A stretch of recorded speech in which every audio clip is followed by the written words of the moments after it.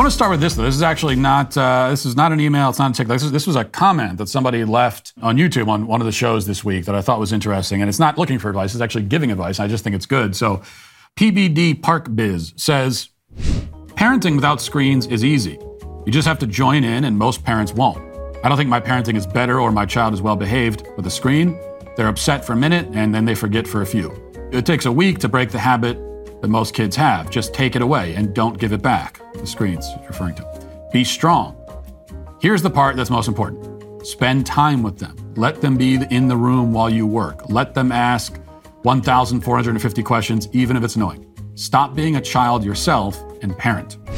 I think that's extraordinary advice.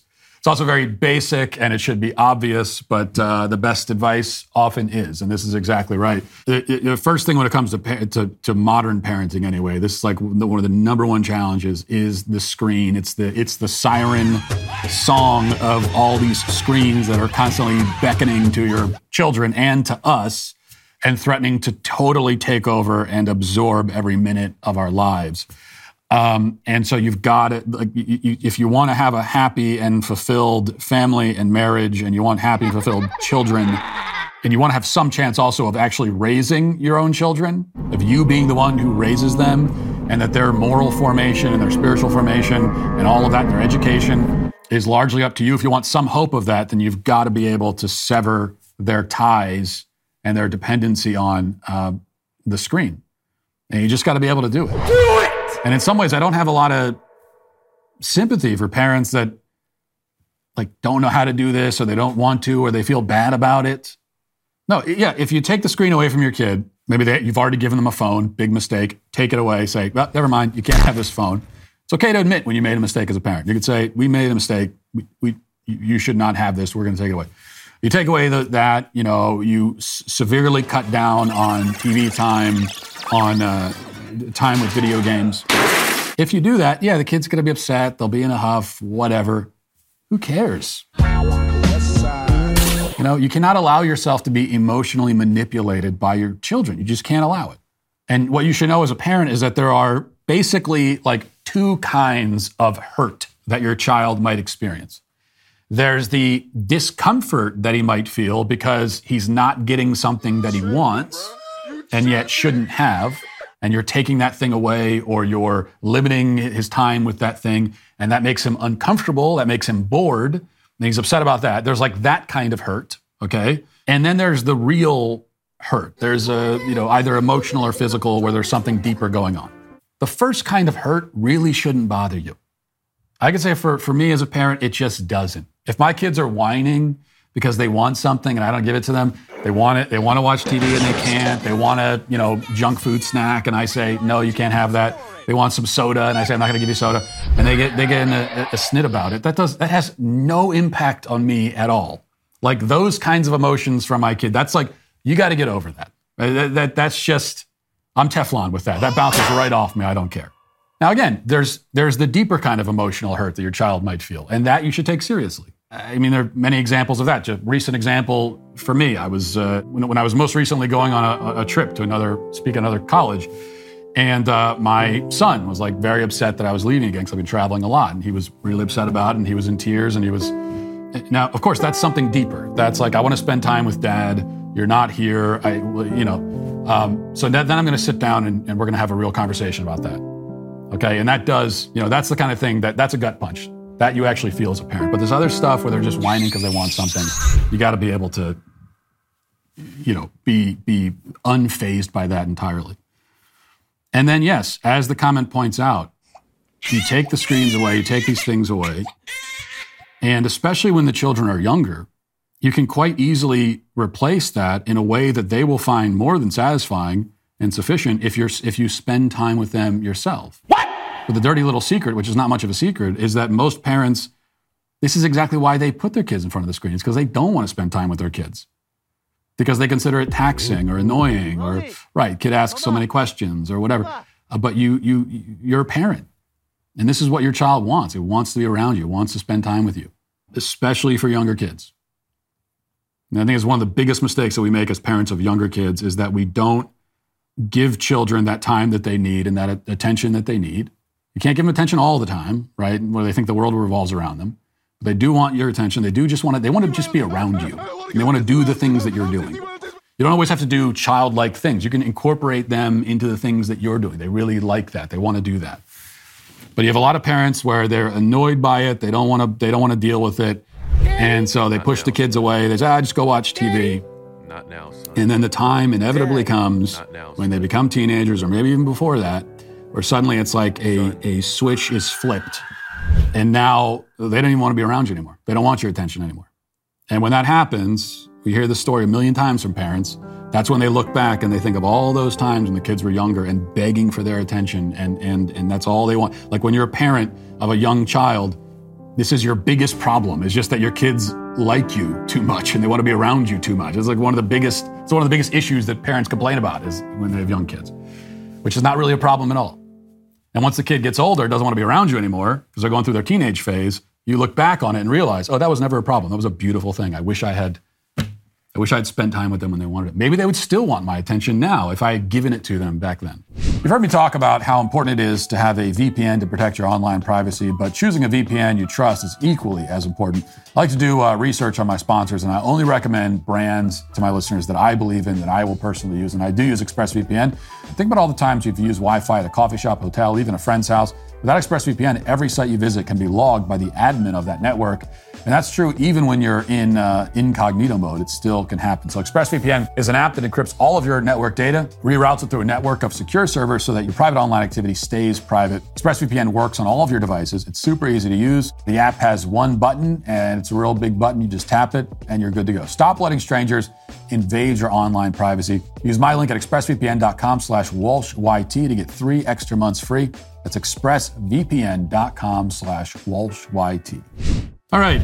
Carter says, Mr. Walsh, I listen to and enjoy your show very much. I would hazard to say that I agree wholeheartedly with your views on marriage and the family. Being a traditionally raised Catholic myself, I've come to understand the beauty and joy that marriage and the family can bring into one's life. However, I find it impossible to find anyone that I'm interested in dating, much less marrying, who resides anywhere near me. I was wondering if you would have any advice or words different from the typical be patient or you need to get out more. I'll admit that I have reclusive tendencies and that I mostly just go to work and then go home. With that said, most of the young adult groups in my area would consist of women in professions which would not allow for a traditional marriage and family, which is how I'd want to raise children.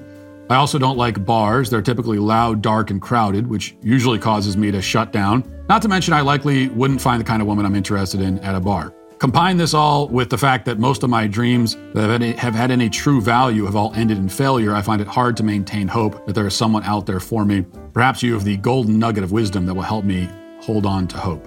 I guess my first golden nugget of wisdom, Carter, is to stop expecting anyone to have a golden nugget of wisdom that's going to solve your problem. Nugget! The path forward and the solutions, the potential solutions, I think are obvious to you. In fact, you dismiss some of them outright. You say, well, don't tell me this. Those are some of the answers. You dismiss, for example, the young adult groups in your area because you say, well, they would consist of the kind of people that I don't want to be around. And I would go here, but I'm not going to find people there. And I would go there, but there's going to be the wrong people there. Sounds like you're just sort of assuming all of that. He's right, you know. And you're not actually trying. You're not actually putting yourself out there. And as much as you don't want to hear it, that is part of the solution for you, potentially, is you got to put yourself out there more. I mean, you said that you go to work, you come home, you don't really socialize with anyone, you don't go anywhere else. Well, how would you meet anybody in that case? Even if it's uncomfortable, and I totally get that. As an introverted person myself, I'm not into forced group activities, I'm not into any of that, but I did some of that when I was single because I realized I got to put myself out there. I got to get outside of my comfort zone a little bit. Focus on improving yourself to whatever extent you can. And then the other practical piece of advice that you didn't rule out, at least from the start, is that, and this is a big one, expand your search area. So you're telling me to begin with that there's no one in your area who you find worthy. And I'm willing to bet that there are women even in your area. There aren't many great things about the modern dating scene, but maybe the only one is that that you're not relegated just to where you physically live. You can expand your search area by using dating sites and that sort of thing. And you have to be willing to travel, you know? My wife, when I met her, she lived 2.5 hours away. So it wasn't like she was halfway around the country, across the country, but she was 2.5 hours away. And so that meant that, like, to see each other took effort and time. That's not a bad thing, though. You know, when you have to put in, to begin with, you have to put the effort in and the time in just to see each other and be around each other. I think that can be a great advantage. Ashley says, I've been married for 6 years and with my spouse for almost 14 years. Yes, it took him that long to propose. My question is, how often should a couple say, I love you? My husband is not outwardly emotional, hardly at all, unless he's upset. We next to never say, I love you. Should I initiate this more? What are your thoughts? Yeah, you should initiate it more. Just tell him you love him. Also, you could talk to him about this. Maybe you have, but I'm always surprised by how often it seems that people have these kinds of issues in their marriage, which are like relatively minor. And then you talk to them, you find out, well, they've actually never talked about it. Let me say, we don't really need to be here. So this is something you could bring up to him, not in a nagging way, not in a scolding way, nothing like that, not in an accusatory way. Once again, things that could have been brought to my attention yesterday! But you find a time when you're both in a good mood and you're sitting on the couch or something, and you just tell him, I know you love me, but it makes me feel good to hear the words from you, and so I'd like for us to start saying it more to each other. I think he would respond to that if you said that to him. And it is important to say the words. It's not like you have to be on a schedule where it's like, well, you got to say I love you 14 times a week. And if it's been a few days you haven't said it, then you got to catch up. It's not that, but you should. The words do matter to spouses and also matters to your kids. I think we should also be telling your kids that you love them. All right, this will be the last one. This is from Jacob. It says, Matt, I recently did the impossible. I matched with a fellow sweet baby on Tinder. That does seem to be the impossible. On Tinder is where you found the fellow sweet baby. Wow. I didn't know we had a presence on Tinder. I don't know if I'm happy about that or not. As you can imagine, I was extremely excited, and we quickly began discussing our views and learning about each other. We exchanged numbers and socials and began talking. I asked her if she wanted kids, and I also joked that maybe we should move to Tennessee together so we can rub elbows with the fine people of the Daily Wire. After a couple of days, I tell her that we should go out after the holidays, to which she seemed surprised and told me that she thought I was just her political buddy because I didn't... Oh, man. Sorry, man. Friend zone! Because I didn't flirt enough in the beginning and that she found someone else. This genuinely hurt. I find it hard to believe she didn't know I wanted to date her when we were on a dating app. Do you think this was her way of trying to let me down easy, or is she just evil and in need of being canceled? She's not evil. She's a member of the Sweet Baby, Baby Gang, so we know she's not evil to begin with. I think this was, her trying to let you down easy. Let me down easy. Now, on her part, she should be more honest with you, but people don't feel always comfortable being that honest with especially someone they don't know. And yeah, I think we can assume that she realized that you're not on Tinder looking for a, quote, political buddy. You're such a good friend, Brett. The bestest. Oh, One of the worst kind of like of all the ways to friend zone someone, I think maybe that's one of the worst ways you can do it. Did you do anything wrong that made it so that she lost interest that quickly? It's impossible for me to say based on this short description of the exchange that I have here. If I were you, I wouldn't have made the comment about moving to Tennessee together, and I know you phrased it as a joke. Sorry, I'm making a go of it in a new city. It probably wasn't entirely a joke, was it? You were kind of like feeling things out. Not that you were going to move with her that moment, but when you just met someone on Tinder, you haven't even met them in person, and you're already even jokingly bringing up moving somewhere together, that might have freaked her out a little bit. Other than that, based on this, it doesn't sound like you did anything wrong, and you didn't let it linger too long. I think oftentimes the mistake a guy will make is that you I guess what they call the talking phase, and you do the talking phase for weeks and weeks and months, and then finally you work up the courage to say, hey, maybe we should actually like physically go out together. And at that point, she's already lost interest. My density has brought me to you. What? But you talked to her for a few days and asked her on a date. That sounds reasonable to me. But she wasn't interested, found someone else. These things happen. Get back out there. Don't let that discourage you. And we will end on that encouraging note as we finish up here. Godspeed.